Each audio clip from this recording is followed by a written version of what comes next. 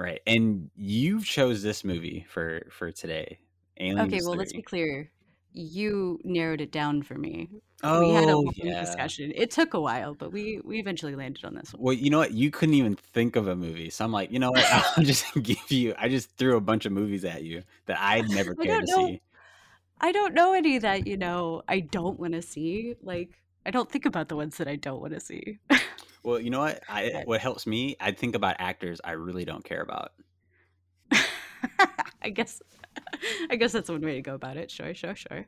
Which is why one of those movies on that list had Emma Stone in it. I cannot stand Emma Stone.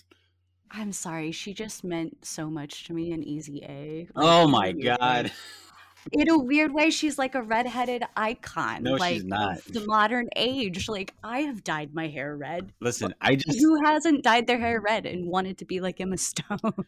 I've literally just did an episode of the podcast about Easy A, and I watched that whole movie for the first time, and I absolutely hated it. I bet you did. I'm normally nice in my podcast, but I was completely going in on this movie.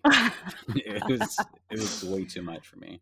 In a nutshell, can you, in a nutshell, like what is it about Emma Stone you hate so much? Oh my god, it's all right. So first off, it's just everyone has one of those actors that they just don't like. It can just be the way they Sure. deliver lines. Maybe it's the way they present themselves.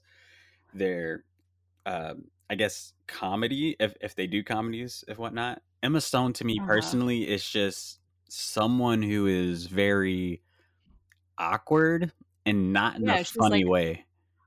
it's awkward confidence. It's That's not why she's even such an that. icon. It's not even awkward confidence. It's as if someone is so awkwardly in a situation that they black out and they're just doing this thing and they're not aware of how they're acting. That's her performance on every movie.